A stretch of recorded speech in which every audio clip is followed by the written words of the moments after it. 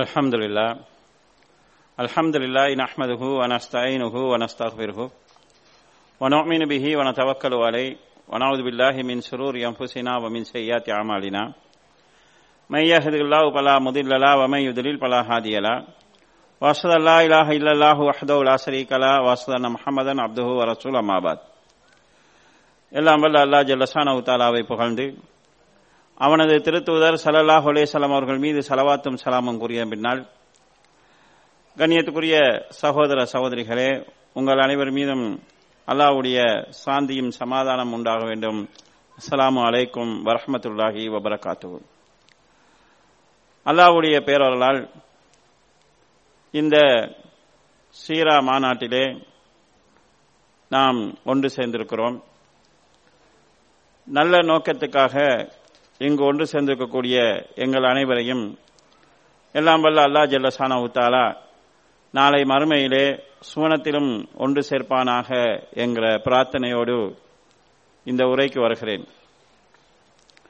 அல் குர்ஆனிலே அல்லாஹு தஆலா லகத் கான ஃபீ கஸஸிஹிம் இப்ரத்துன் லிஉலில் அல்பாப், நபிமார்களுடைய வரலாறுகளை கூறிக்கொண்டு வந்து யூசுப் அலைஹிஸ்ஸலாம் அவர்களுடைய வரலாறை முழுமையாக சூரா யூசுஃபிலே கூறி வந்து இந்த நபிமார்கள் முன் சென்ற சமுதாயங்களுடைய வரலாறுகளில் உங்களுக்கு படிப்பினை இருக்கிறது என்று அல்லாஹு தஆலா சொல்கிறார்.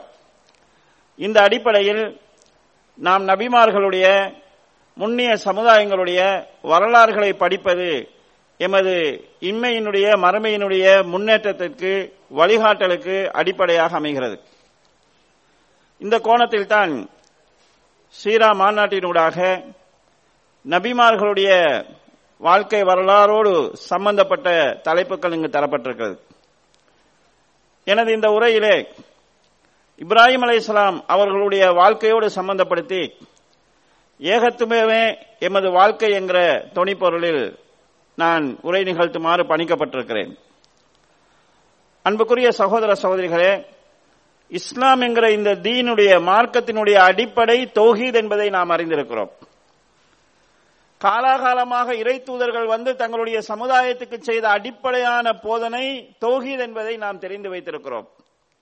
எல்லா இறை தூதர்களும் தம் சமுதாயத்துக்கு வந்து சொன்ன முதலாவது செய்தியா கௌமி அபுதுல்லாஹ், என் சமுதாயமே அல்லாஹ் ஒருவனை மாத்திரம் வணங்குங்கள், மாலக்கும் மின் இலாஹின் கைரு, அவனை தவிர உங்களுக்கு வேறு இறைவன் கிடையாது, கடவுள் கிடையாது என்பதுதான் அவர்கள் செய்த அடிப்படையான போதனை. எல்லா இறை தூதர்களும் இந்த போதனையை செய்தார்கள். இப்ராஹிம் அலைஹிஸ்ஸலாம் அவர்களுடைய வாழ்க்கையை எடுத்து பார்த்தால் அவருடைய இளமை காலம் தொட்டு முதுமை வரையிலும் வாழ்வின் முடிவு வரையிலும் அவருடைய பேச்சாகவும் மூச்சாகவும் இந்த ஏகத்துவ பிரச்சாரம் தான் அமைந்திருந்தது என்பதை நாம் அறிந்து கொள்ளலாம். அல் குர்ஆனிலே அல்லாஹ் தஆலா இப்ராஹிம் நபியை பற்றி அடிக்கடி இந்த சமுதாயத்துக்கு சொல்லச் சொல்கிறான். நாமும் அடிக்கடி இப்ராஹிம் அலைஹிஸ்ஸலாத்துடைய பெயரை நினைவு கூறுகிறோம். நாம் தொழுகைக்காக தக்பீர் கட்டி அல்லாஹ் அக்பர் என்று தக்பீர் கட்டியதும் வஜ்ஜஹத்து வஜ்ஹிய அல்லதி என்கிற துஆவை ஓதுகிறோம். இது இப்ராஹிம் நபியினுடைய வார்த்தை பிரயோகம். தொழுகையை முடிக்கிற போது அத்தஹியாத்தினுடைய இறுதியாக நபி ஸல்லல்லாஹு அலைஹி வஸல்லம் அவர்களுக்கு ஸலவாத்தை சொல்கிறோம். அந்த ஸலவாத்தை எப்படி சொல்கிறோம் என்றால், யா அல்லாஹ், இப்ராஹிம் நபிக்கும் அவருடைய குடும்பத்துக்கு நீ எப்படி அருள் புரிந்தாயோ அதே போல முஹம்மது ஸல்லல்லாஹு அலைஹி வஸல்லம் அவர்களுக்கும் அவருடைய குடும்பத்துக்கும் அருள் புரிவாயாக என்று அங்கும் இப்ராஹிம் அலைஹிஸ்ஸலாம் அவர்கள் நினைவு கூறப்படுகிறார்கள். நபி இப்ராஹிம் அலைஹிஸ்ஸலாம் அவருடைய வாழ்க்கையிலே இந்த ஏகத்துவ போராட்டம் எப்படி அமைந்தது என்பதை சுருக்கமாக நாம் பார்ப்போம். அல் குர்ஆனிலே அல்லாஹ் தஆலா இப்ராஹிம் அலைஹிஸ்ஸலாம் அவர்களை பல கோணங்களில் புகழ்ந்து சொல்கிறான். உலக வரலாற்றிலே ஒரு ஒப்பற்ற ஒரு உதாரண புருஷராக இப்ராஹிம் அலைஹிஸ்ஸலாம் அவர்கள் இருக்கிறார்கள். எல்லா இனக்குழுக்களும் இப்ராஹிம் நபியை தங்களை சார்ந்தவர் என்று காட்டிக்கொள்ள முயற்சி செய்கிறார்கள். யூதர்கள் இப்ராஹிம் நபி யூதர் என்று சொல்கிறார்கள், கிறிஸ்தவர்கள் இப்ராஹிம் நபி கிறிஸ்தவர் என்று சொல்கிறார்கள், முஸ்லிம்கள் அவர் எங்களை சார்ந்தவர், அவருடைய கொள்கை தான் நாங்கள் இருக்கிறோம் என்று சொல்கிறார்கள். அல் குர்ஆனிலே அல்லாஹ் தஆலா இன்னி ஜாயிலுக லின்னாசி இமாமா, இப்ராஹிமே உங்களை முழு மனித சமுதாயத்துக்கு நாங்கள் தலைவராக ஆக்குறோம் என்று சொல்கிறார். இந்த அடிப்படையை வைத்து பார்த்தால் எல்லா இனக்குழுக்களுக்கும் இப்ராஹிம் அலைஹிஸ்ஸலாத்துக்கு ஒரு சம்பந்தம் இருக்கிறது. உண்மையை சொல்ல போனால் பிராமண சமுதாயம் கூட இப்ராஹிம் நபியினுடைய பரம்பரையில் வந்தவர்கள் என்று சில குறிப்புகளை வைத்து பார்க்கிற போது சொல்லக்கூடிய அமைப்பில் இருக்கிறது. ஆக எல்லாரும் உரிமை கொண்டாடுகிறார்கள். ஆனால் உண்மையிலே இப்ராஹிம் நபிக்கு உரிமை கொண்டாடக்கூடிய தகுதியானவர்கள் யார் என்பதை அல்லாஹ் தஆலா குர்ஆனில் சொல்கிறான். மகான இப்ராஹிம் யஹூதியம் வலா நஸ்ரானியா, இப்ராஹிம் நபி யூதராகவோ கிறிஸ்தவராகவோ இருந்தது கிடையாது. ஏன்னா யூதம் இனம் என்கிறது இப்ராஹிம் நபிக்கு புறவு வந்த ஒரு இனம். வலாக்கின் கான ஹனீவம் முஸ்லிமம் வமா கான மினல் முஸ்ரிக்கீன், அவர் அல்லாஹ் ஒருவனுக்கு கட்டுப்பட்டு அவனை மாத்திரம் வணங்கக்கூடியவராக இருந்தார். அவர் இணை வைப்பவர்களில் ஒருவராக இருந்தவர் கிடையாது. இன்ன அவுலன் நாஸ் பி இப்ராஹீம லல்லதீன தபஊஹு வஹாதன் நபி, இப்ராஹிம் நபிக்கு மிகவும் உரித்துள்ளவர்கள் யார் என்றால் அவர் வாழ்கிற போது அவரை பின்பற்றியவர்கள். இரண்டாவது, இந்த நபி முகமது ஸல்லல்லாஹு அலைஹி வஸல்லம் அவர்கள் இப்ராஹிம் நபிக்கு உரித்துடையவர். மூன்றாவது, வல்லதீன ஆமனு, இப்ப யாரெல்லாம் உண்மையான மூமின்களாக இருக்கிறார்களோ அவர்களெல்லாம் இப்ராஹிம் நபிக்கு உரித்துடையவர்கள். இந்த அடிப்படையில் நாங்கள் இப்ராஹிம் நபிக்கு உரித்துடையவர்கள். அந்த இப்ராஹிம் நபியுடைய வாழ்க்கை அமைப்பு எப்படி இருந்தது? இளம் பருவத்திலே அவர் தௌஹீதை உணர்ந்து கொண்டார். அதாவது அன்றிருந்த சிலை வணக்கம் பிழை என்று விளங்கிக் கொண்டார். கண்ணியத்துக்குரிய சகோதரர்களே, காலாகாலமாக உலகத்தை 2 கூட்டங்கள் ஏமாற்றி வந்திருக்கிறார்கள். உலகம் அழிகிற வரைக்கும் இந்த நிலை இருக்கும். ஒரு கூட்டம் ஆன்மீகத்தின் பேரில் மக்களை ஏமாற்றி வந்தார்கள், இன்னொரு கூட்டம் அரசியலின் பேரில் மக்களை ஏமாற்றி வந்தார்கள். இப்ராஹிம் நபியினுடைய வாழ்க்கை காலத்தில் ஆன்மீகத்தின் பேரில் சிலை வணக்கத்தை வைத்து மக்கள் ஏமாற்றப்பட்டார்கள், அரசியலின் பேரிலும் மக்கள் அடிமைப்படுத்தப்பட்டார்கள். இந்த ரெண்டும் இருக்கக்கூடிய ஒரு காலகட்டத்தில் தான் இப்ராஹிம் நபி பிறந்தார். அவருடைய தந்தை ஒரு புரோகிதராக சிலைகளை வைத்து மக்களை ஏமாற்றுகிற ஒரு வம்சத்தைச் சேர்ந்தவராக இருந்தார். இப்ராஹிம் நபி இது பிழை என்று உணர்கிறார். உணர்ந்த இப்ராஹிம் நபியை சும்மா இருந்திருந்தார் என்றால் அவரையும் மக்கள் கும்பிட்டிருப்பார்கள், அவருக்கு மக்கள் காணிக்கைகள் கொடுத்திருப்பார்கள். ஆனால் இப்ராஹிம் அலைஹிஸ்ஸலாம் அவர்கள் தன்னுடைய சின்ன பருவத்திலிருந்தே, இளம் பருவத்திலிருந்தே தங்களுடைய ஏகத்துவ பிரச்சாரத்தை ஆரம்பிப்பதை நாம் பார்க்கிறோம். அவருடைய பிரச்சாரத்திலே ஒரு அணுகுமுறை இருந்தது. முதலாவது தந்தைக்கு மார்க்கத்தை சொன்னார், பிறகு சமுதாயத்துக்கு சொன்னார். வாயால் சொல்லி புரியாத பட்சத்தில் வேறு வேறு வழிகளில் அவர்களுக்கு சத்தியத்தை புரிய வைக்க அவர் முயற்சி செய்தார். அல்லாஹ் தஆலா அவர் தன் தந்தைக்கு செய்த உபதேசத்தை, தந்தைக்கு அவர் எப்படி தௌஹீதை சொன்னார் என்பதை அல் குர்ஆனிலே சொல்கிறான். வதுக்குர் ஃபில் கிதாபி இப்ராஹிம் இன்னஹு கான சித்தீக்கன் நபியா, நபியே இந்த வேதத்தில் இப்ராஹிம் நபியை பற்றி நீங்கள் சொல்லுங்கள், அவர் உண்மையாளராகவும் நபியாகவும் இருந்தார். அவர் தன் தந்தையை பார்த்து சொன்னார், இது காலலி அபீஹி யா அபத்தி லிம தஅபுது மா லா யஸ்மஉ வலா யுப்சிரு வலா யுக்னி அன்க ஷைஆ, என் அருமை தந்தையே, நீங்கள் எதற்காக பார்க்கிற சக்தியற்ற, கேட்கிற சக்தியற்ற, எந்த விதத்திலுமே உங்களுக்கு ஹெல்ப் பண்ண முடியாத இவற்றை வணங்குகிறீர்கள்? யா அபத்தி இன்னி கத் ஜாஅனி மினல் இல்மி மா லம் யஅதிக ஃபத்தபிஇனி அஹ்திக சிராத்தன் சவியா, என் அருமை தந்தையே, உங்களுக்கு இல்லாத சில அறிவு எனக்கு வந்திருக்கிறது, நீங்கள் என்னை பின்பற்றுங்கள், நான் உங்களை நேரான வழியிலே அழைத்துச் செல்கிறேன். யா அபத்தி லா தாபுது ஷைத்தான இன்ன ஷைத்தான கால லிர்ரஹ்மானி அசியா, என் அருமை தந்தையே, இந்த போலியான சிலைகள் ஷைத்தானை நீங்கள் வணங்காதீர்கள், ஷைத்தான் அல்லாஹ்வுக்கு மாறு செய்தவன். யா அபத்தி இன்னி அகாபு ஐயமஸ்ஸக அஸாபு மினர் ரஹ்மான், அல்லாஹ்விடமிருந்து உங்களுக்கு தண்டனை வரும் என்று நான் பயப்படுகிறேன் பாப்பா. ஃபதகூன லிஷைத்தானி வலியா, நீங்கள் ஷைத்தானுடைய வழியாக தோழனாக ஆகிவிடுவீர்கள் என்று நான் பயப்படுகிறேன் என்று வாப்பாவை பார்த்து சொல்கிறார். கண்ணியத்துக்குரிய சகோதரர்களே, அந்த அவர் வாப்பாவை விழித்து அழைக்கக்கூடிய அந்த முறை இருக்கிறதே, அன்பான முறை. என் தந்தை என்று சொல்வதற்கு அபி என்று சொல்லலாம். யா அபத்தி என்ற வார்த்தை பிரயோகம் என் அருமை தந்தையே என்று வாப்பாவின் மீது மரியாதையும் அன்பையும் வெளிப்படுத்தக்கூடிய வார்த்தை. தந்தையிடத்திலே சிறுக்கை எதிர்க்கிறார்கள், தந்தையிடத்திலே ஏகத்துவ பிரச்சாரத்தை செய்கிறார்கள், ஆனால் அன்பான வார்த்தையை சொல்லி சொல்கிறார்கள். பேசுகிற போதெல்லாம் அந்த உறவை விட்டு விடாமல் பேசுறாங்க. நான் உங்க மகன், நீங்க என்னுடைய வாப்பா என்கிறதை விட்டு விடாத அடிப்படையில் என் அருமை தந்தையே, என் அருமை தந்தையே என்று அன்போடு பேசுகிறார்கள். இப்ராஹிம் அலைஹிஸ்ஸலாம் அவருடைய வாப்பா அவர் இருந்த கொள்கையில முரட்டு பிடிவாதத்தோடு இருந்தவர். பெரும்பாலும் சொல்வார்கள் பெத்த மனம் பித்து பிள்ளை மனம் கல்லு என்று சொல்வார்கள். இப்ராஹிம் அலைஹிஸ்ஸலாத்துடைய வாப்பா இப்ராஹிம் நபியுடைய விஷயத்தில் கல்ல மனசாக இருந்தார்கள்.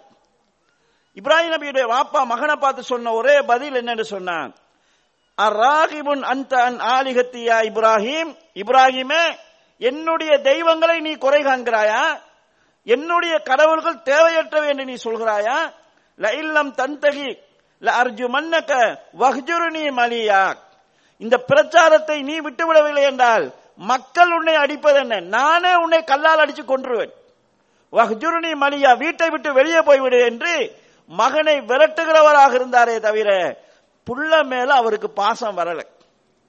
இப்ராஹிம் அலைஹிஸ்ஸலாம் பிரச்சாரத்தினுடைய ஒரு உச்ச கட்டத்தில் கடைசியில ஒரு முடிவுக்கு வந்தாங்க. போலியான இந்த தெய்வங்களுக்காக, போலியான இந்த சிலைகளுக்காக உங்களால் பெத்த மகனை புறக்கணிக்க முடியுமாக இருந்தால் உண்மையான அந்த அல்லாஹ்வுக்காக உங்களை புறக்கணிக்க என்னால் முடியும் என்கிற நிலைக்கு இப்ராஹிம் அலைஹிஸ்ஸலாம் வந்தார்கள். இப்ராஹிம் அலைஹிஸ்ஸலாம் அவர்கள் அதுல தெளிவாக நின்று பதா பைனனா வ பைனக்குமுல் அதாவத்து வல் பகலா ஹத்தா துமினு பில்லாஹி வஹ்தா, பாப்பா இந்த சிலைகளுக்காக நீங்க என்ன விரட்டுறீங்களா, அல்லாஹ் ஒருவனை மாத்திரம் நீங்கள் ஈமான் கொள்கிற வரைக்கும் எங்களுக்கும் உங்களுக்கும் இடையிலே கோபமும் குரோதமும் உண்டாகிவிட்டது என்று அவருடைய பிரச்சாரத்தினுடைய ஒரு இறுதி கட்டத்திலே சொன்னார்கள். ஆக இப்ராஹிம் அலைஹிஸ்ஸலாம் அவர்கள் ஆரம்பத்திலே முதலாவதாக தௌஹீதை தன் குடும்பத்திலிருந்து ஆரம்பித்தார்கள்.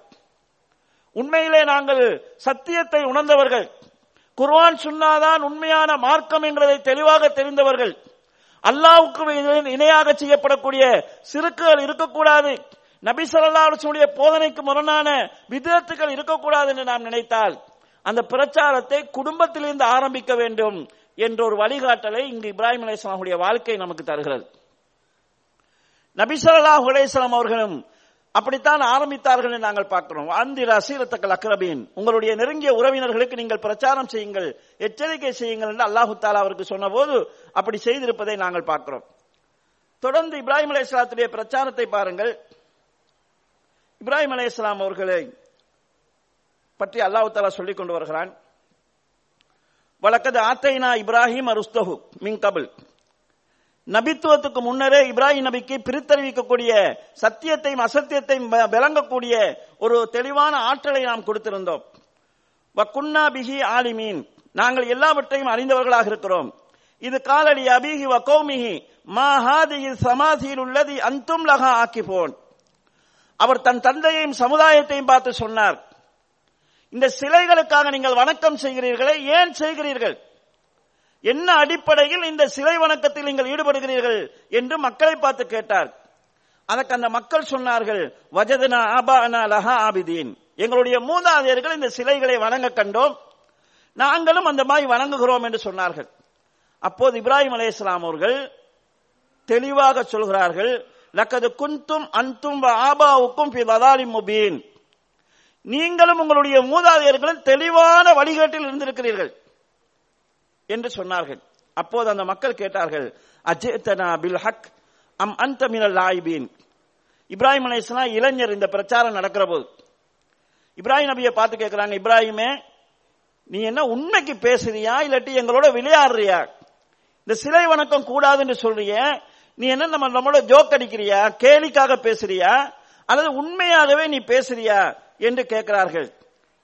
இப்ராஹிம் நபி சொல்கிறார், பல் ரப்புக்கும் ரப்பு சமாவாத்தி வல்லர் அல்லது பத்தரஹுன்ன வ அன அலா தாலிக்கும் மின ஷாஹிதீன், இல்ல நான் உண்மையா தான் பேசுறேன், உங்களுடைய இறைவன் யார் என்றால் இந்த வானத்தையும் பூமியையும் படைத்தவன் இருக்கிறானே அவன்தான் இறைவன், உங்களால படைக்கப்பட்ட இந்த சிலைகள் கடவுள்கள் கிடையாது, அல்லாஹ் ஒருவன் என்கிறதுக்கு நான் சாட்சியாக இருக்கிறேன் என்று இப்ராஹிம் நபி தன் தந்தைக்கும் சமுதாயத்துக்கும் பிரச்சாரம் செய்தார் என்று அல்லாஹு தஆலா குர்ஆனில் சொல்கிறார்.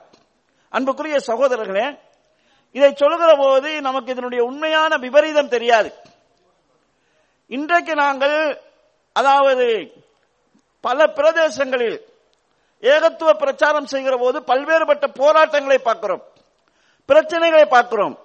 இது இன்றைய நூற்றாண்டில் இவ்வளவு வளர்ச்சி அடைஞ்சதுக்கு பிறகு 5000 ஆண்டுகளுக்கு முன்னர் எந்த விதமான துணையும் இல்லாமல், குறைந்தபட்சம் குடும்பத்தாருடைய உதவி கூட இல்லாமல் தனியாக ஒரு இளைஞர் இந்த சத்திய போராட்டத்தில் இறங்குவது என்கிறது ரொம்ப ஆபத்தானது.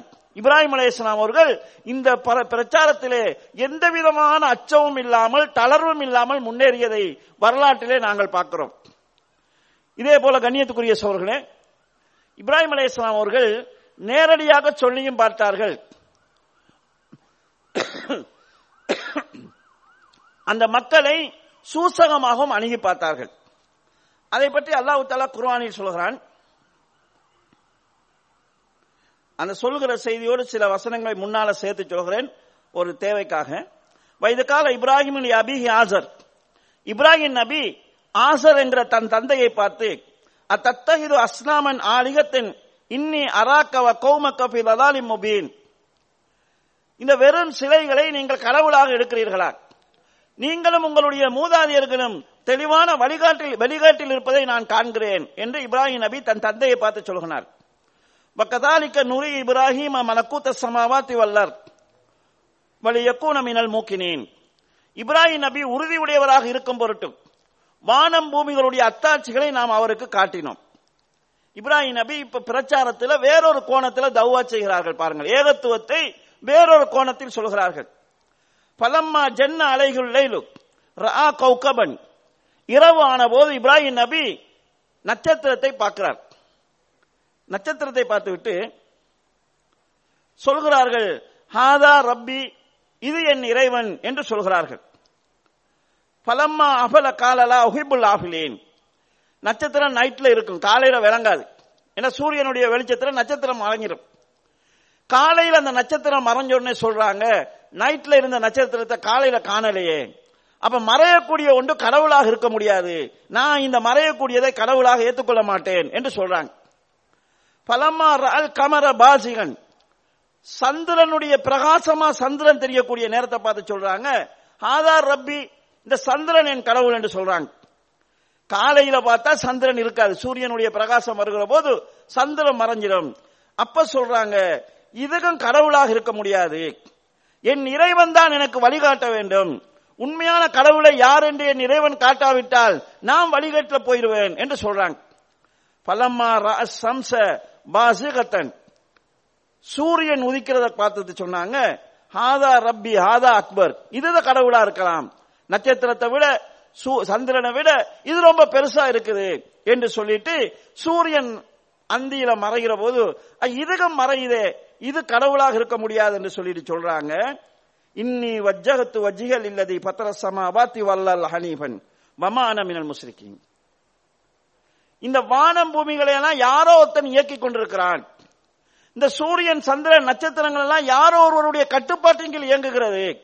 யார் இந்த வானம் பூமிகளை இயக்குகிறானோ அவனை நோக்கியே என் முகத்தை திருப்பி விட்டேன், அவனுக்கு நான் யாரையுமே இணையாக ஆக்க மாட்டேன் என்று இறைவன் என்று சொன்னால் சூரியன் கடவுளாக இருக்க முடியாது, சந்திரன் கடவுளாக இருக்க முடியாது, சூரியனையும் சந்திரனையும் யார் இயக்குகிறானோ அவன்தான் இறைவனாக இருக்க முடியும் என்று தன் மக்களுக்கு அவர்கள் உணர்த்துகிறார்கள். கண்ணியத்துக்குரிய சகோதரர்களே, இப்ராஹிம் நபியுடைய வரலாற்றில் இந்த பகுதியை மக்கள் தவறாக புரிந்திருக்கிறார்கள். உலமாக்களும் சில நேரங்களில் இதை தவறாக விளக்கம் சொல்லியிருக்கிறார்கள். என்னென்று சொன்னா, இப்ராஹிம் அலைஹிஸ்ஸலாம் இறைவனை தேடினார்கள், நட்சத்திரத்தை பார்த்து இது கடவுள்னு சொன்னாங்க, அது மறைஞ்ச போது இது கடவுள் இல்ல என்று சந்திரனை கடவுளா ஏற்றுக்கொண்டாங்க, பிறகு சூரியனை ஏற்றுக்கொண்டாங்க, பிறகுதான் அல்லாஹ்வை நம்பினாங்க என்கிற மாதிரியான ஒரு தோற்றம் இதுல வருது. உண்மையில இப்ராஹிம் அலைஹிஸ்ஸலாம் அவர்கள் சந்திரனை, சூரியனை, நட்சத்திரங்களை கடவுள் உண்மையா நம்பி சொன்னாங்களான்னு கேட்டா உண்மையா நம்பி சொல்லல. தன்னோடு இருந்த மக்களுக்கு புரிய வைக்கிறதுக்காக, இந்த மறையக்கூடியதெல்லாம் வேறொருவருடைய கட்டுப்பாட்டில் இயங்கக்கூடியதெல்லாம் கடவுளாக ஆக முடியாது என்பதை விளங்க வைக்கிறதுக்காக. நாலாவது, இந்த சூறாவை இந்த விஷயத்தை முடிக்கிற போது ஹாஜஹு கௌமுஹு, தன் சமுதாயத்துக்கு எதிராக ஒரு விவாதம் செய்தார் என்று சொல்லித்தான் இந்த சம்பவத்தை அல்லாஹ் சொல்கிறான். அப்ப சமுதாயத்துக்கு எதிராக செய்யப்பட்ட ஒரு விவாதம் அணுகுமுறையாக இது இருக்கிறதே தவிர உண்மையிலே அவர் நம்பி செஞ்சது கிடையாது. இப்படி பல காரணங்கள் வைத்து பார்க்கிற போது இப்ராஹிம் அலைஹிஸ்ஸலாம் நட்சத்திரத்தையும் சந்திரனையும் சூரியனையும் கடவுள்னு நம்பி சொல்லல. அந்த காலத்துல சூரிய வணக்கம் செய்யறவங்க இருந்தாங்க, சந்திர வணக்கம் செய்யறவங்க இருந்தாங்க. அவங்களுக்கு மறுப்பா தான் சொல்றாங்க, ஏத்துக்கலாம் சொல்லிட்டு அதை எப்படி ஏத்துக்கிறது, மறையுதே, யாரோ ஒரு ஆள கட்டுப்பாட்டை இயங்குதே, அவன் தானே இறைவனா இருக்க முடியும் என்று அவங்களை புரிய வைக்கிறதுக்காகத்தான் இப்படி சொன்னாங்களே அல்லாமல் சூரியனை சந்திரனை அவங்க கடவுள் நம்பி சொல்லல. அப்ப இப்ராஹிம் அலைஹிஸ்ஸலாத்துடைய பிரச்சாரத்தினுடைய ஒரு அணுகுமுறையாக இது அமைந்திருக்கிறது. இது இப்ராஹிம் நபியுடைய வரலாறு படிக்கிற போது நாம் விளங்கிக் கொள்ள வேண்டிய ஒரு அவசியமான விஷயம். இல்லை என்று சொன்னா ஏகத்துவமே தன் வாழ்க்கை என்று வாழ்ந்த ஒரு இறை தூதர் ஒரு குறிப்பிட்ட காலம் சிலை இணை வைப்புல இருந்தார் என்ற தப்பான எண்ணம் வந்துவிடும். கண்ணியத்துக்குரிய சகோதரர்களே, இப்ராஹிம் நபி இந்த ஏகத்துவத்தை புரிய வைக்கிறதுக்காக உச்சகட்ட ஒரு நடவடிக்கைக்கு இறங்குறாங்க. அதுதான் அந்த மக்கள் வணங்கி கொண்டிருந்த சிலைகளை உடைத்த நிகழ்ச்சி. சிலைகளை உடைக்கிறதுங்கிறது சும்மா பொடிக்கு சிரமமான வேலை மட்டும் கிடையாது. ஒரு சிலையை உடைக்கிறோம்னா கொஞ்சம் கஷ்டப்படணும், ஒரு சம்மட்டி எடுத்து அடிச்சு உடைச்சு ஒரு சிரமப்படணும். அந்த சிரமம் மட்டும் கிடையாது. சிலைகளை உடைக்கிறதுங்கிறது மிக பாரதூரமான ஒரு பிரச்சனை. இது அதுவும் மக்களால் வணங்கப்படுகிற சிலைகளை உடைப்பதுங்கிறது பாரதூரமான ஒரு பிரச்சனை. இங்கு நிறைய தமிழ்நாட்டு சகோதரர்கள் இருக்கிறீங்க. தமிழ்நாட்டில் மிக பெரிய அளவுல பிரச்சாரம் செய்ய ஒரு அமைப்பு தான் ஈவேரா பெரியாருடைய, அதாவது அந்த நாஸ்திக பிரச்சாரம். அவர் சுயமரியாதை பிரச்சாரம் என்கிற பேர்ல, அதாவது பகுத்தறிவு ரீதியான ஒரு பிரச்சாரத்தை ஆரம்பித்தார். அவருக்கு பின்னால படித்த இளைஞர்கள் நிறையவே இருந்தார்கள். பெரும் பட்டாளம் அவருக்கு பின்னால திரண்டது. இன்றைக்கு வரைக்கும் தமிழ்நாட்டில் அரசியலில் மாறி மாறி வரக்கூடிய கட்சிகள் அவரையும் அவருக்கு பின்னால வந்த அந்த பேர்களையும் தான் பயன்படுத்தி கொண்டிருக்கிறாங்க. அவ்வளவு மக்கள் செல்வாக்கு அவருக்கு இருந்தது.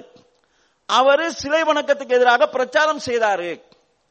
அன்றைக்கு இருந்த, அதாவது அந்த நேரத்தில் நாஸ்திகத்தில் இருந்த கண்ணதாசன் போன்றவர்கள் எல்லாம் தில்லைநாதனையும் பிள்ளையாரையும் பீரங்கி வைத்து பிறப்பது என்னாலோ என்று கவிதையெல்லாம் படிச்சாங்க. ஒரு சிலையை அவங்களால உடைக்க முடியாம போச்சு.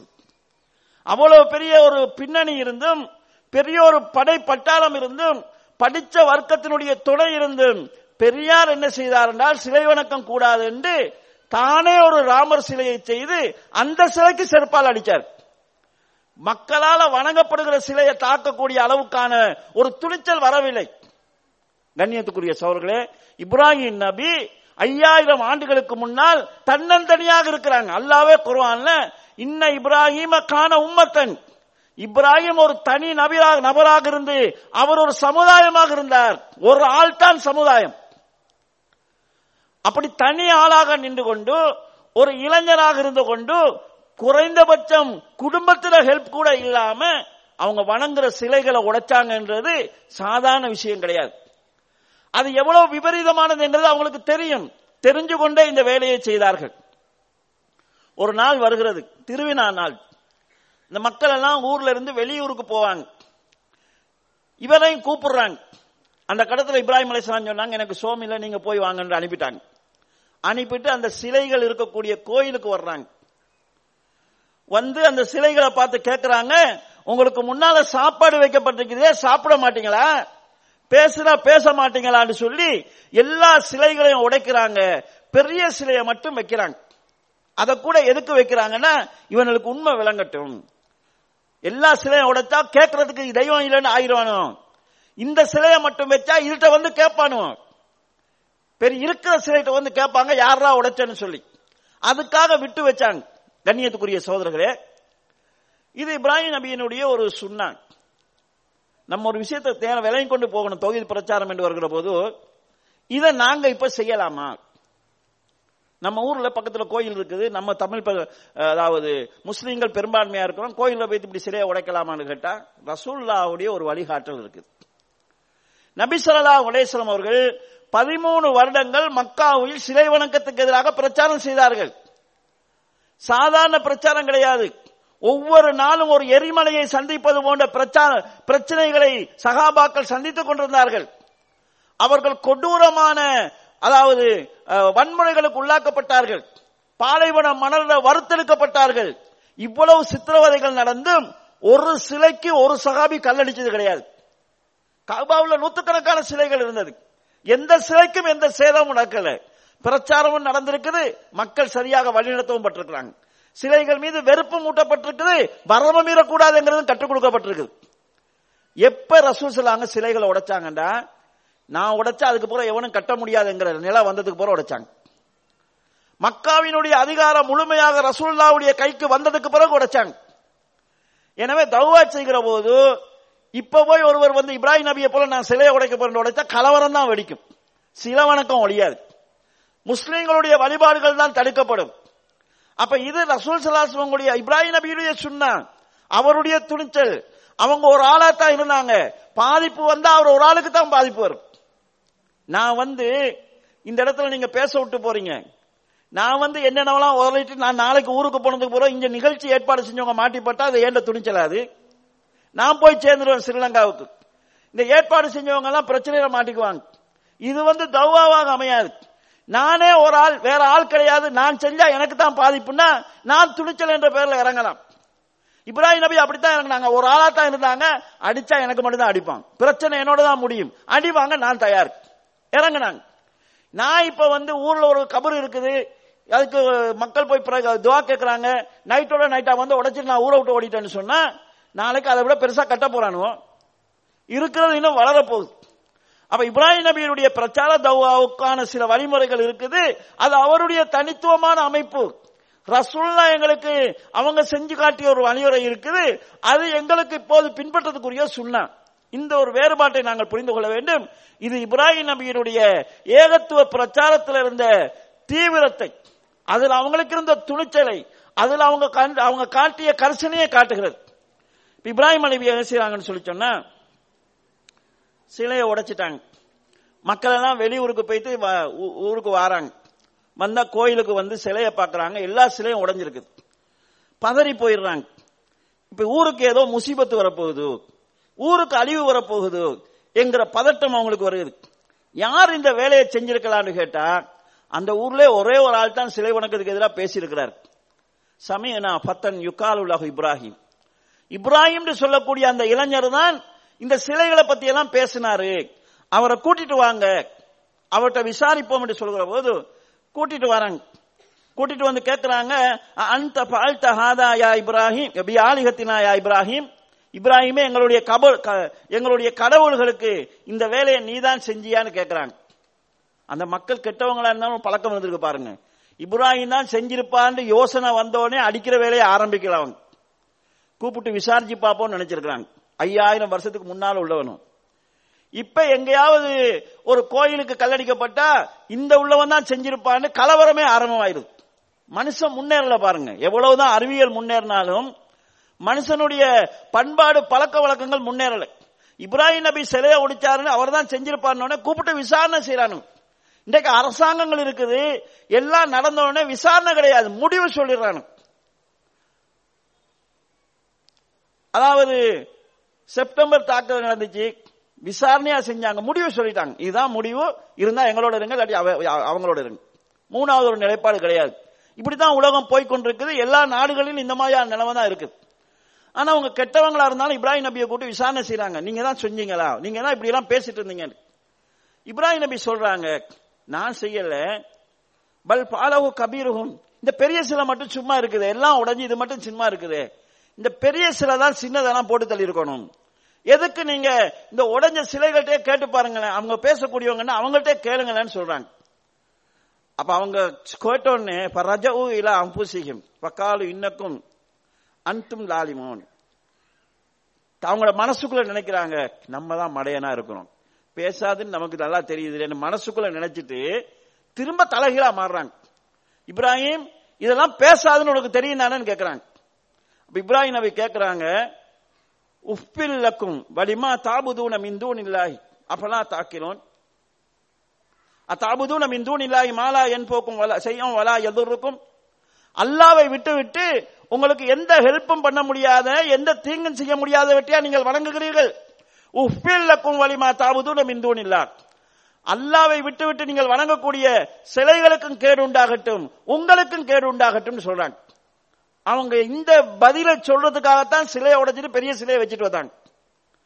அழகா சொல்றாங்க, இந்த சிலைகள் உங்களுக்கு ஹெல்ப் பண்ணும்னு சொன்னா நன்றிக்காக நீங்க வணங்கலாம், இந்த சிலைகள் உங்களை தண்டிக்கும் சொன்னா பயத்துக்கு வணங்கலாம். இதால உங்களுக்கு ஹெல்ப் பண்ணவும் முடியாது, தண்டிக்கவும் முடியாது, எதுக்கு போய் நீங்க வணங்கிட்டு இருக்கிறீங்க? நல்லா தெரியுதானே அதுக்கு பேச முடியாது. அப்ப எதுக்கு போய் நீங்க அவங்கள்ட்ட பிரார்த்தனை பண்றீங்க என்று இப்ராஹிம் நபி கேட்கிறார். அதுக்கு அந்த சமுதாயம் செய்த முடிவு என்னன்னு சொன்னா, அவங்களுக்கு உண்மை விளங்கிருச்சு, ஆனா ஏத்துக்கொள்ளக்கூடிய மனசு கிடையாது. ஹர்ரிகூஹு, இப்ராஹிம பத்த வைங்க, அதுதான் உங்களுடைய கடவுள்களுக்கு நீங்க செய்யக்கூடிய ஹெல்ப்னு சொன்னாங்க.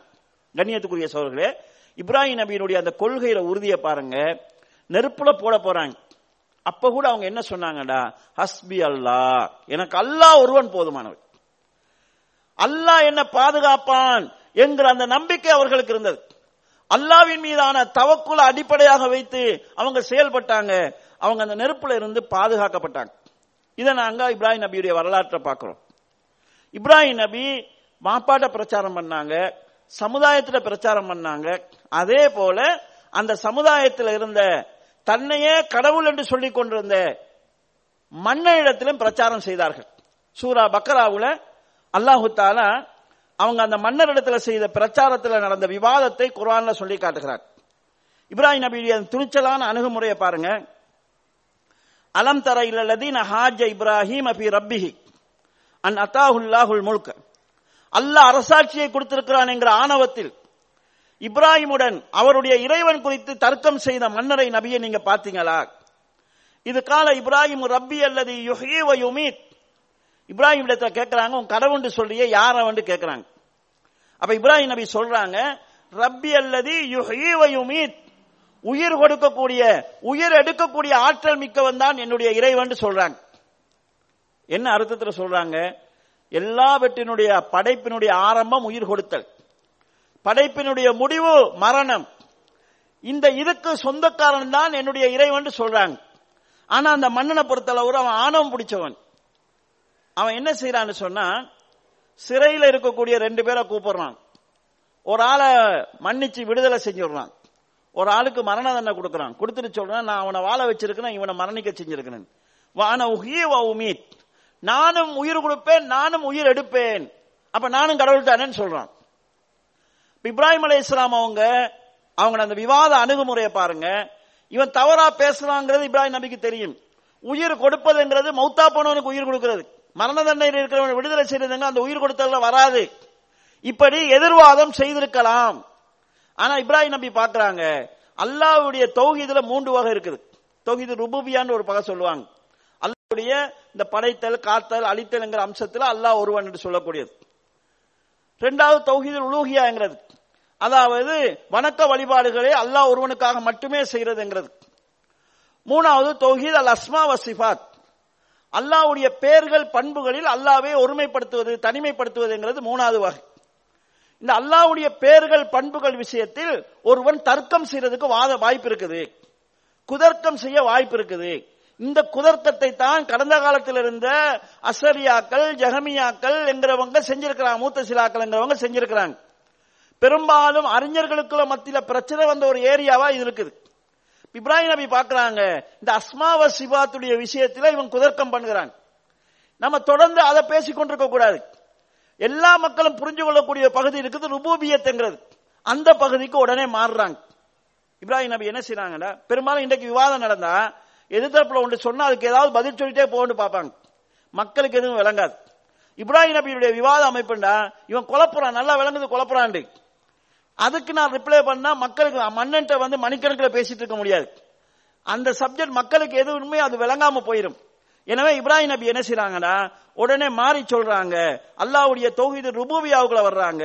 ஃபஇன்னல்லாஹ யஅதி பிஸ்ஸம்ஸி மினல் மஸ்ரிகி ஃபஅதி பிஹா மினல் மக்ரிப், அல்லாஹ் செய்யற எல்லாத்தையும் செய்வன்னு தானே சொல்றாய். அல்லாஹ் சூரியனை கிழக்கில் உதிக்க செய்கிறான், மேற்கில மறைய செய்கிறான், சூரியனை மேற்கில் உதிக்க செய்ய பார்க்கலான்னு சொல்றாங்க. இப்ப சிறையில் இருக்கிறவனை விடுதலை செஞ்ச மாதிரி இப்படி சூரியன் விஷயத்தில் அவனா செய்ய முடியுமா? இப்ப புகித்தல்லதி கஃபர், அப்போது அந்த நிராகரிப்பாளன் வாயடைத்து போனான் என்று அல்லாஹ் தஆலா குர்ஆன்ல சொல்கிறான்.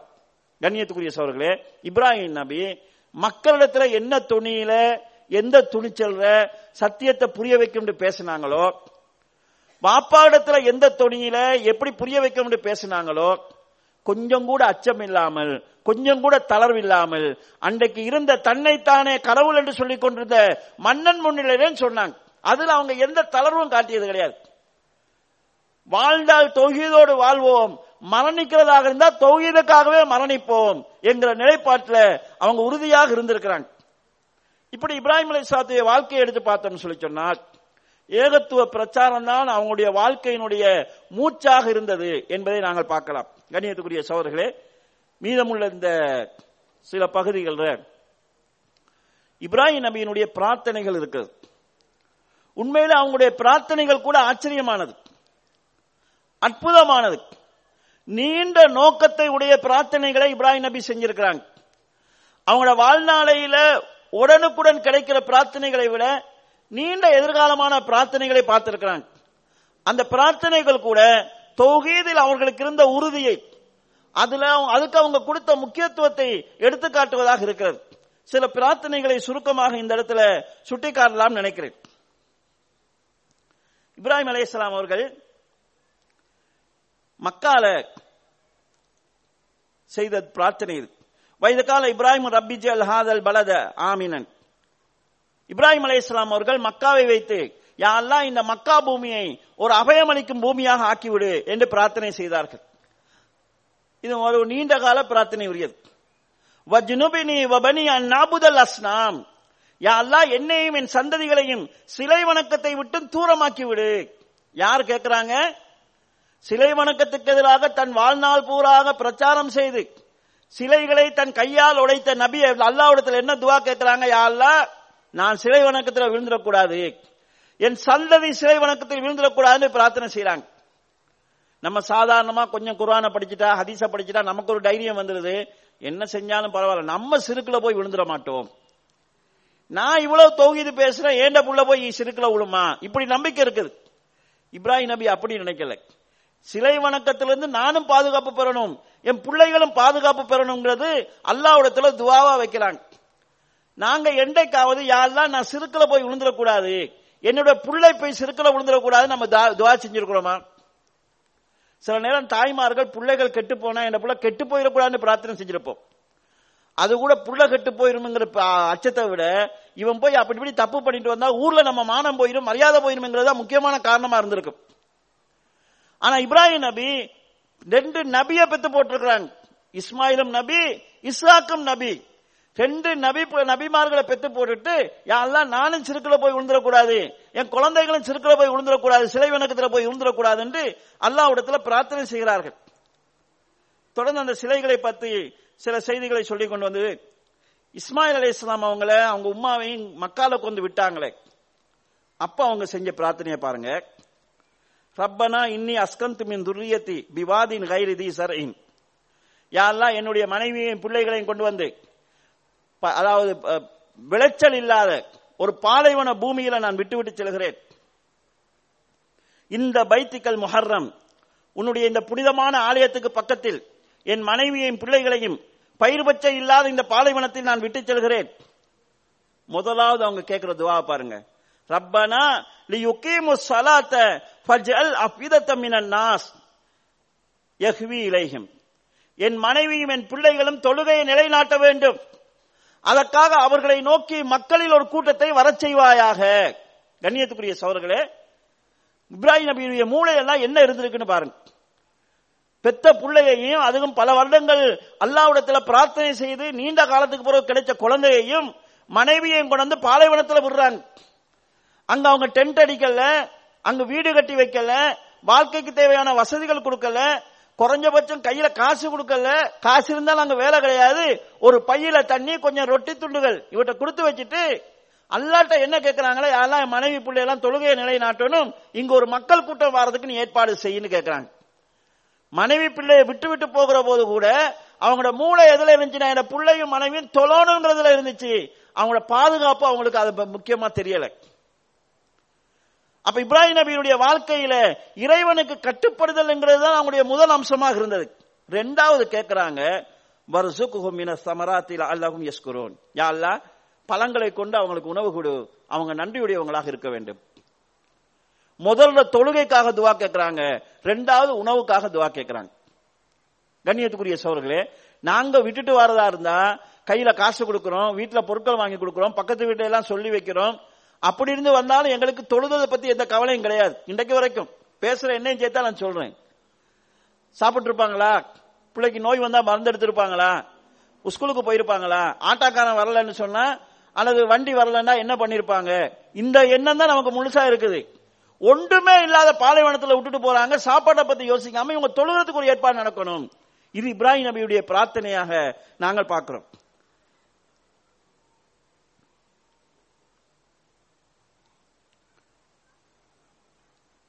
அந்த பிரார்த்தனையோட கடைசியில திரும்ப அவங்க கேட்கிறாங்க, ரப்பி ஜஅல்னி முக்கீம ஸலாத்தி வமின் துர்ரியத்தி, யா அல்லாஹ் என்னையும் என் சமுதாயத்தை என் சந்ததிகளையும் தொழுகை நிலைநாட்டுகிறவர்களா நீ ஆக்கிரு. பிரார்த்தனை முடிக்கும் போதும் கேட்கிறாங்க, நானும் தொழுகை நிலைநாட்டணும், என் பிள்ளைகளும் தொழுகை நிலைநாட்ட வேண்டும். ரப்பனா வ தக்கப்பல் துஆ, யா அல்லாஹ் என்னுடைய இந்த பிரார்த்தனைகளை அங்கீகரித்து விடு என்று இப்ராஹிம் அலைஹிஸ்ஸலாம் அவங்க பிரார்த்தனை செய்றாங்க. கண்ணியத்துக்குரிய சகோதரர்களே, நமக்கு சில நேரங்கள்ல 2 ரக்காத் தஹஜ்ஜத் தொழுட்டோம்டா, இதுக்கு பிறகு நம்ம கேட்கறதெல்லாம் கிடைச்சிருன்னு நினைப்பு வந்துடும். இவ்வளவு செஞ்சுட்டு இப்ராஹிம் அலைஹிஸ்ஸலாம் கடைசியா என்ன கேட்கிறாங்கடா, யா அல்லாஹ் நான் கேட்ட துஆவெல்லாம் அங்கீகரிச்சிரு. கேட்டது என்ன கேட்டாங்கடா, என் புள்ள தொழணும், என் பிள்ளைகள் சிலை வணக்கத்துல போயிடக்கூடாது, நான் தொழுகை நிலைநாட்டணும், என்னுடைய சந்ததிகள் தொழுகை நிலைநாட்டணும், யா அல்லாஹ் என்னுடைய துஆவை நீ அங்கீகரிச்சிரு. அப்ப அவங்க அல்லாஹ்விடத்துல எவ்வளவு அடிமைத்துவத்தை வெளிப்படுத்துகிற விதத்துல நடந்திருக்கிறான்னு பாருங்க. நாங்க ஒரு மாநாடு செய்கிறோம், மக்கள் வராங்க, அல்ஹம்துலில்லாஹ் இப்படி அமைதியா இருந்து கேட்கறாங்க, மனசு நினைக்கணும் மாஷா அல்லாஹ் சக்சஸ், புரோகிராம் சக்சஸ் ஆயிருச்சு, நம்ம நல்ல ஒரு வேலை செஞ்சிட்டோம், இதுக்கு நிச்சயமா நமக்கு கூலி அல்லாஹ்விடத்துல கூலி கிடைக்குன்னு எதிர்பார்ப்பு இருக்கணும். இப்ராஹிம் அலைஹிஸ்ஸலாம் செஞ்ச பெரிய வேலை என்ன தெரியுமா? ஏற்கனவே இப்ராஹிம் நபிக்கு முன்னால கஅபா இருந்துச்சு, அது சிதைவடைஞ்சு போயிருந்துச்சு, அந்த அடையாளம் தெரியாமல் இருந்துச்சு. இப்ராஹிம் நபி செஞ்ச பெரிய வேலைகள் கஅபாவை கட்டியது. அவங்களும் அவங்க புள்ள மகன் இஸ்மாயில் அலைஹிஸ்ஸலாமும் சேர்ந்து கஅபாவை கட்டினாங்க. கஅபாவை கட்டிட்டு அவங்க அல்லாஹ்விடத்துல செய்யற துஆவை பாருங்க. வைது யர்ஃபஇல் இப்ராஹிமுல் கவாயிது மினல் பைத்தி வ இஸ்மாயில், இப்ராஹிம் நபியும் இஸ்மாயில் அலைஹிஸ்ஸலாம் அவர்களும் கஅபாவினுடைய தூண்களை கட்டி அதை கட்டி முடித்ததுக்கு பிறகு அல்லாஹ்விடத்துல செஞ்ச முதலாவது துஆ என்ன தெரியுமா? ரப்பனா தக்கப்பல் மின்னா, யா அல்லாஹ் நாங்க செஞ்ச இந்த பணியை ஏற்றுக்கொள்வாயாக. கடந்த காலத்துல வாழ்ந்த சாலிஹீன்கள் ஒரு அமலை செஞ்சுட்டு பயப்படுவாங்க. எதுக்கு பயப்படுவாங்கடா, இந்த அமல் அல்லாஹ்வால அங்கீகரிக்கப்பட்டிருக்குமா, நான் செஞ்ச வேலையை அல்லாஹ் ஏற்றுக்கொண்டிருப்பானா, இந்த பயம் அவங்களுக்கு இருந்துச்சு. நம்ம செஞ்சதுதான் சரி, 100க்கு 100 நம்ம சரியான நிலையில் இருக்கிறோம், இந்த மாதிரி மனநிலையில் அவங்க பேசினது கிடையாது. இப்ராஹிம் நபி அல்லாஹ்வுடைய உத்தரவு பிரகாரம் இந்த உலகத்தில் அல்லாஹ் ஒருவனை மாத்திரம் வணங்குவதற்கான அந்த முதல் ஆலயத்தை புனர்நிர்மாணம் செய்யறாங்க. மிக முக்கியமான ஒரு பணி. அல்லாஹ் சொல்லியிருக்கான், நம்ம செஞ்சோம் வேலை முடிஞ்சிருச்சுன்னு நினைக்கல. அவங்க செஞ்சு முடிச்சிட்டு முதலாவது கேட்கிறாங்க, யா அல்லாஹ் நாங்கள் செய்த இந்த பணியை நீ அங்கீகரிக்க வேண்டும். தொடர்ந்து அவங்க கேட்ட துஆ ஆச்சரியமானது. ரப்பனா வஜ்அல்னா முஸ்லிமைனி லக வ மின் துர்ரியத்தினா உம்மத்தன் முஸ்லிமத்தன் லக், யா அல்லாஹ் என்னையும் என் மகனையும் உனக்கு கட்டுப்பட்ட முற்றிலும் உனக்கு கட்டுப்பட்ட 2 முஸ்லிம்களாக ஆக்கிவிடு, எங்களுடைய சந்ததிகள முஸ்லிம்களை நீ உருவாக்கு. அரினா மனாசிக்கனா, இந்த கஅபாவை கட்டிவிட்டோம், இதுல எப்படி வணக்க வழிபாடு செய்ய வேண்டும் என்கிற வழிகாட்டலை நீதான் எங்களுக்கு தந்தருள வேண்டும். வத்துப் அலைனா, எங்கட பாவங்களை மன்னிச்சிரு. எந்த பாவமும் செஞ்சதா வரல, ஆனா தௌபா செஞ்சிட்டு இருந்தாங்க. அவங்களோட துஆவுல நாங்க பார்த்தோம்னா பல இடங்கள்ல தௌபா வருகிறது. அல்லாஹ்வுக்கு குற்றச்செயல்கள் செய்யாமலே தௌபா என்கிற இபாதத்தை செஞ்சு இருக்கிறாங்க. நமக்கு அந்த மனநிலை வருது, பாவமே செஞ்சுட்டு இருக்கிறோம், தௌபா என்கிற மனநிலை நமக்கு வருவது கிடையாது. தொடர்ந்து இப்ராஹிம் நபி செய்த துஆவுடைய பரக்கத்து தான் அந்த மக்கா பூமிக்கும் எங்களுக்கும் கிடைக்க நபி ஸல்லல்லாஹு அலைஹி வஸல்லம் அவர்கள் அதுல கேட்கிறாங்க, ரப்பனா வபுஅத் ஃபீஹிம் ரசூலம் மின்ஹும், யா அல்லாஹ் இந்த சந்ததிகளில் ஒரு இறை தூதரை நீ அனுப்ப வேண்டும். எத்லு அலைஹிம் ஆயாத்திக், உனது ஆயத்துக்களை அவர் அந்த மக்களுக்கு ஓதி காட்ட வேண்டும். வ யுஅல்லிமுஹுல் கிதாப வல் ஹிக்மா, அவர்கள் அந்த நபி அந்த மக்களுக்கு வேதத்தையும் ஞானத்தையும் கற்றுக் கொடுக்க வேண்டும். வ யுஸக்கீஹிம், அவர்களை அவர் பரிசுத்தப்படுத்த வேண்டும். அப்படியான ஒரு இறை தூதரை இந்த மக்கா பூமியில நீ அனுப்புன்னு அல்லாஹ்ட்ட துஆ செஞ்சாங்க. எவ்வளவு நீண்ட கால துஆன்னு பாருங்க. அந்த துஆவாகத்தான் நபி ஸல்லல்லாஹு அலைஹி வஸல்லம் இருக்கிறாங்க. அல்லாஹ் தஆலா இந்த துஆவை சின்னொரு மாற்றத்தோடு அங்கீகரித்தான். இப்ராஹிம் நபி என்ன சொன்னாங்கண்டா, உன்னுடைய ஆயத்தை ஓத வேண்டும், கிதாபை கற்றுக் கொடுக்க வேண்டும், ஞானத்தை கற்றுக் கொடுக்க வேண்டும், அவர்களை பரிசுத்தப்படுத்த வேண்டும் என்று 4 விஷயங்களை ஆர்டர் பண்ணாங்க. அல்லாஹ் அந்த ஆர்டர்ல சின்னொரு மாற்றத்தை உண்டாக்கினான். வேதத்தை ஓதி காட்டுவாரு, மக்களை பரிசுத்தப்படுத்துவாரு, கிதாபை கற்றுக் கொடுப்பாரு, ஹிக்மாவை கற்றுக் கொடுப்பார் என்று அந்த ஆர்டர்ல சின்னொரு மாற்றத்தை செய்து அல்லாஹ் தஆலா அதை அங்கீகரித்தார். ஆக இப்ராஹிம் நபியினுடைய பிரச்சாரத்தினுடைய அந்த அணுகுமுறையை நாங்கள் பார்க்கிற போது, இப்ராஹிம் நபியினுடைய இந்த துஆக்களை நாங்கள் பார்க்கிற போது, இப்ராஹிம் நபியினுடைய ஆரம்பத்திலிருந்து கடைசி வரைக்கும் ஏகத்துவம் தான் அவருடைய இலக்காக இருந்தது. அல்லாஹ் ஒருவன் தான் இந்த பூமியிலே வணங்கப்பட வேண்டும், அல்லாஹ்வுக்கு நிகராக எதுவும் வணங்கப்படக்கூடாது. அவை சிலைகளாக இருந்தாலும் சரி, சிலைகள் என்கிற பேர்ல, அதாவது நல்லவர்கள் என்கிற பேர்ல இருந்த மனிதர்களாக இருந்தாலும் சரி, வணக்கத்துக்குரியவன் அல்லாஹ் ஒருவன் தான், அவனுக்கு நிகராக எதுவும் இல்லை என்கிற பிரச்சாரம் தான் அவங்களுடைய வாழ்க்கையினுடைய முழு மூச்சாக இருந்தது என்கிற அடிப்படையை நாங்கள் புரிந்து கொள்ள முடிகிறது. எனவே கண்ணியத்துக்குரிய சகோதரர்களே, நாங்கள் நபிமார்களுடைய வரலாறுகளை படிப்பது கதை படிப்பதற்காக அல்ல, அல்லது நேரம் போக்குவதற்காக அல்ல. அந்த நபிமார்களுடைய வரலாற்றில் படிப்பினை இருக்கிறது என்று அல்லாஹு தஆலா சொல்கிறார். எனவே இப்ராஹிம் நபியினுடைய இந்த பிரச்சார அணுகுமுறையை பார்த்து நான் ஒரு தெளிவில் இருக்க வேண்டும். எந்த வகையிலும் இணை வைத்தல் எங்களிடத்தில் வந்துடக்கூடாது. இணை வைத்தல் என்கிறது வெறுமனே சிலைகளை வணங்குவது மட்டும் கிடையாது. அல்லாஹ்வுடைய பண்புகள், அல்லாஹ்வுடைய சிபத்துக்களை மனிதனுக்கோ மனித படைப்புகளுக்கோ கொடுப்பது இணை வைத்தலில் வந்து சேரும். சில நேரங்களில் எங்களுடைய மக்கள் சிலை வணக்கத்தை மட்டுமே இணை வைத்தலாக பார்க்கிறார்கள். அல்லாஹ்வுடைய ஒரு பண்பு ஏனைய படைப்புக்கு இருப்பதாக நாங்கள் நம்பினால் அது இணை வைத்தலில் வந்து சேரும். சாதாரண ஒரு பேச்சில் கூட இது வந்து விடலாம். ஒரு முறை நபி ஸல்லல்லாஹு அலைஹி வஸல்லம் இடத்திலே சிலர் வந்து பேசுகிற போது அவங்களுடைய வழக்க பிரகாரம் ஒரு செய்தியை சொல்கிறார்கள். மாஷா அல்லாஹு வசியத்த, அல்லாஹ்வும் நீங்களும் நாடியதால் இந்த விஷயம் நடந்ததுன்னு சொல்றாங்க. இது சின்ன விஷயம் உண்டு, அவங்க மனசுல எந்த எண்ணமும் கிடையாது. அல்லாஹ்வும் ரசூலும் நாடியதால் இது நடந்ததுன்னு ஒரு சந்தோஷத்துல சொல்றாங்க. நபி ஸல்லல்லாஹு அலைஹி வஸல்லம் சொல்றாங்க, அஜஅல்தனி லில்லாஹி நித்தா, நீ வந்து அல்லாஹ்வுக்கு என்ன இணையாக்கி விட்டாயாக. குல் மாஷா அல்லாஹு வஹ்தா, அல்லாஹ் ஒருவன் நாடியதால் நடந்தது என்று சொல்லு, அல்லாஹ் என்னை சேர்க்காதன்னு சொல்றாங்க. ஒரு மனிதன் உங்களுக்கு ஹெல்ப் பண்ணி நன்றி செலுத்த வேண்டும் என்று நீங்க நினைச்சா மாஷா அல்லாஹு வசியத்தன்னு சொல்லாதீங்க, அல்லாஹ்வும் நீங்களும் நாடியதால் நடந்ததுன்னு சொல்லாதீங்க. அப்படியே அவரை சேர்க்கும் நீங்க நினைச்சீங்கடா, மாஷா அல்லாஹ் சும்மா சீர்த்த, அல்லாஹ் நாடியா இது நடந்தது, அதற்கு பிறகு உங்களுடைய உதவியாக நடந்துச்சுன்னு சொல்லுங்க, பிறகுன்னு சொல்லுங்க, அல்லாஹ்வும் நீங்களும் சேர்த்து சொல்லாதீங்கன்னு சொல்றாங்க. இது ரசூலுல்லாஹ்வுடைய வழிகாட்டு. நாங்க இப்ப என்ன நினைக்கிறோம் சொன்னா, இப்போ திடீர்னு வீட்டுல பிள்ளைக்கு சோமில்லாம போச்சுது, வீட்டுல ஹஸ்பண்ட் கிடையாது, பிள்ளைய உடனே ஹாஸ்பிட்டலுக்கு கொண்டு போகணும், பக்கத்து வீட்டுல இருந்து ஒருவர் வாகனத்தை எடுத்துட்டு வராரு, ஹாஸ்பிட்டலுக்கு கொண்டு போறீங்க, மருத்துவம் செஞ்சுட்டு மருத்துவர் சொல்றாரு ஒரு 5 நிமிஷம் லேட்டா இருந்தீங்கன்னா பிள்ளைய பாதுகாக்க முடியாதுன்னு சொல்றாரு. உடனே நம்ம அந்த பக்கத்து வீட்டுல இருந்து வந்து ஹெல்ப் பண்ணவருக்கு என்ன சொல்றோம்டா, நீங்க மட்டும் இல்லண்டா என் புள்ளட கதி என்னமோ ஆகிருக்கு. அல்லாஹ்வும் நீங்களும் நாடியதால நடந்துச்சுன்னு சொன்னாலே இணை வைத்தலாகுதுன்னு ரசூலுல்லாஹ் சொல்றாங்க. நம்ம என்ன நிலைக்கு வந்துடும் சொன்னா, நீங்க மட்டும் இல்லண்டா என் கதி அதோ கதிதான், நீங்க மட்டும் இல்லண்டா இது நடந்திருக்காது, நீங்க இல்லண்டா இதுக்கு சாத்தியமா இருக்காது. அப்ப அல்லாஹ்வை மறந்து போகிற நிலையை பார்க்கிறோம், பேச்சில வந்துருது. சாதாரணமாக ஒரு சின்ன படைப்புக்கு அல்லாஹ்வோட ஒரு பண்பு இருக்கிறதாக நம்பினா கூட அது இணை வைத்தல சார். உதாரணமாக மறைவான ஞானம் என்கிறது அல்லாஹ்வுக்கு மட்டும் உரியது, நபிமார்களுக்கும் கிடையாது, மலக்குகளுக்கும் கிடையாதுங்கிறத குர்ஆன் தெளிவாக சொல்லுது. ஆனா இந்த நம்ம சாதாரணமா பேசிக்கொண்டிருக்கிற போது சில நேரங்களில் பெண்கள்ட்ட இந்த பழக்கம் இருக்குது, பேசிட்டு இருப்பாங்க, பள்ளி கத்திச்சுன்னா பாத்தீங்களா நான் சொல்றது உண்மை பள்ளி சொல்லுதுன்னு சொல்லிடுவோம். இப்ப நான் பேசுற மொழி பள்ளிக்கு விளங்குது, அந்த மேட்டர் என்னன்னு விளங்குது, அது சரியா பிள்ளையாங்கிறது பள்ளிக்கு விளங்குன்னா பள்ளிக்கு எவ்வளவு பெரிய மறைவான அறிவு இருக்கணும். அப்ப இந்த மாதிரி எங்களை அறியாமலே இணை வைத்தல் எங்களுடைய அன்றாட நடவடிக்கையில பேச்சு வழக்குல வந்துடுது. காகம் வந்து வீட்டுல கத்திட்டு இருக்கும், சில நேரங்களில் உமாமார் சொல்லுவாங்க காகம் கத்துது யாரோ வீட்டுக்கு வரந்து போறாங்கன்னு சொல்லி. அன்றைக்கு பார்த்து எவனா வந்துருவான், வந்தா சொல்லுவாங்க காகம் கரையும் போதே நான் நினைச்சேன் யாராவது வருவாங்கன்னு. உண்மை என்னண்டா காகம் எப்பயுமே கரைஞ்சிட்டு தான் இருக்கும், அது காகத்தினுடைய இயல்பு, அது கரையில ஒரு நேரத்தில் எவனாவது வந்துருவாங்க. அப்ப அந்த காகத்துக்கு ஒரு ஆள் வாராரு, இங்க இருந்து வாராரு, இந்த ஊருக்கு வாராரு, இந்த ஊர்ல இந்த வீட்டுக்கு தான் வாராருங்கிறது தெரியும்னு சொன்னா காகத்துக்கு எவ்வளவு பெரிய மறைவான அறிவு இருக்குன்னு நாங்க நம்புறோம். நம்ம ஒரு வீட்டுக்கு கடிதம் அனுப்புறோம், அட்ரஸ் போட்டு பேர் போட்டு வீட்டு நம்பர் போட்டு அனுப்புறோம், பக்கத்து வீட்டுல கொடுத்துட்டு போயிடுறான்.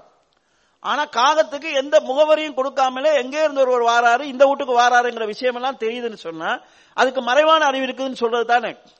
அப்ப இது அல்லாஹ்வுக்குரிய பண்பு ஒன்று கொடுபடுது. இப்படித்தான் பல மற்ற சமுதாயங்கள் இறைவனுடைய பண்புகளை ஒவ்வொரு உயிரினத்துக்கும் கொடுத்து அந்த உயிர்களை வணங்க ஆரம்பித்தாங்க. அப்படித்தான் மாடு வணங்கப்பட்டுச்சு, பாம்பு வணங்கப்பட்டுச்சு, பள்ளி வணங்கப்படுகிறது. இந்த உயிரினங்களாம் வணக்கத்துக்குரியதாகிறது அல்லாஹ்வுடைய சிபத்துக்கள் கொடுக்கப்படுகிற போது. அப்ப ஏகத்துவத்தை நாம் தெளிவாக விளங்கிக் கொள்வதாக இருந்தால் தௌஹீதினுடைய அடிப்படைகளை நாங்கள் புரிய வேண்டும். சிறுக்கினுடைய சாயல் எந்த வகையிலும் எங்களிடத்தில் வந்துடக்கூடாது. எங்களுடைய சிந்தனையிலோ பேச்சிலோ நடவடிக்கைகளோ சிறுக்கு நுழைஞ்சிடக்கூடாதுன்றது நம்ம கவனமா இருக்கணும். தௌஹீதுக்கு எதிரான இணை வைத்தல் ரெண்டு, பெரிய சிறுக்குன்னு ஒன்று இருக்குது, சின்ன சிறுக்குன்னு ஒன்று இருக்குது. சின்ன சிறுக்குல இருந்து பாதுகாக்கிறது ரொம்ப கஷ்டமானது. அதுதான் நாங்கள் அமல்களை செய்கிற போது, நல்ல விஷயத்தை செய்கிற போது உலகத்தினுடைய பேருக்காக புகழுக்காக செய்வது, அல்லாஹ்வுக்காக செய்யாமல் இஹ்லாஸோடு செய்யாமல் பேருக்கும் புகழுக்குமாக செய்யறது. இந்த ஆபத்துல இருந்தெல்லாம் நாங்கள் எங்களை பாதுகாக்க வேண்டியிருக்கிறது. இதுதான் எங்களை நரகத்திலிருந்து பாதுகாக்கும். இணை வைத்தல் இல்லாம நாங்க மௌத்தா போனோம்னு சொன்னா என்றைக்காவது சொர்க்கம் போகலாம். பாவம் செஞ்சிருந்தா கூட என்றைக்காவது நம்ம சொர்க்கம் போகலாம். ஆனா இணை வைத்தல் இருந்தால் நம்ம என்றைக்குமே சொர்க்கம் போக முடியாது. அல்லாஹ் தஆலா பக்கத்து ஹர்ரமல்லாஹு அலைஹில் ஜன்னா, அல்லாஹ் சொர்க்கத்தை ஹராமாக்கி விடுவான், நரகம் தான் அவங்களுடைய நிரந்தர தங்குமிடம் என்று அல்லாஹ் தஆலா சொல்கிறான். எனவே இந்த நிலை வரக்கூடாது என்பதற்காகத்தான் இப்ராஹிம் அலைஹிஸ்ஸலாம் அவர்கள் அவ்வளவு பெரிய ஒரு போராட்டத்தை செய்தார்கள்.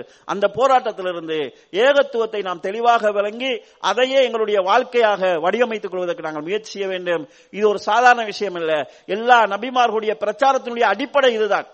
இதற்காகத்தான் நபிமார்கள் சித்திரவதைகளை சந்தித்தார்கள், படுகொலைகளை சந்தித்தார்கள். இதற்காகத்தான் சகாபாக்கள் உயிரை விட்டாங்க, போர்க்களங்களை சந்தித்தாங்க, உறவுகளை உடைக்கக்கூடிய நிலை வந்துச்சு, ஊரை விட்டு போகிற நிலை வந்துச்சு. அவ்வளவு தியாகங்களையும் அவங்க செய்தது தௌஹீதை நிலைநாட்டுவதற்காகத்தான். எனவே கண்ணியத்துக்குரிய சகோதரர்களே, நாமும் எங்களுடைய வாழ்க்கையில, எங்களுடைய சிந்தனையில, எங்களுடைய பேச்சு நடவடிக்கைகளில் சிறுக்கு கலக்காமல் தௌஹீதில் உறுதியாக வாழ்வதற்குரிய உறுதிபூணுவோம்.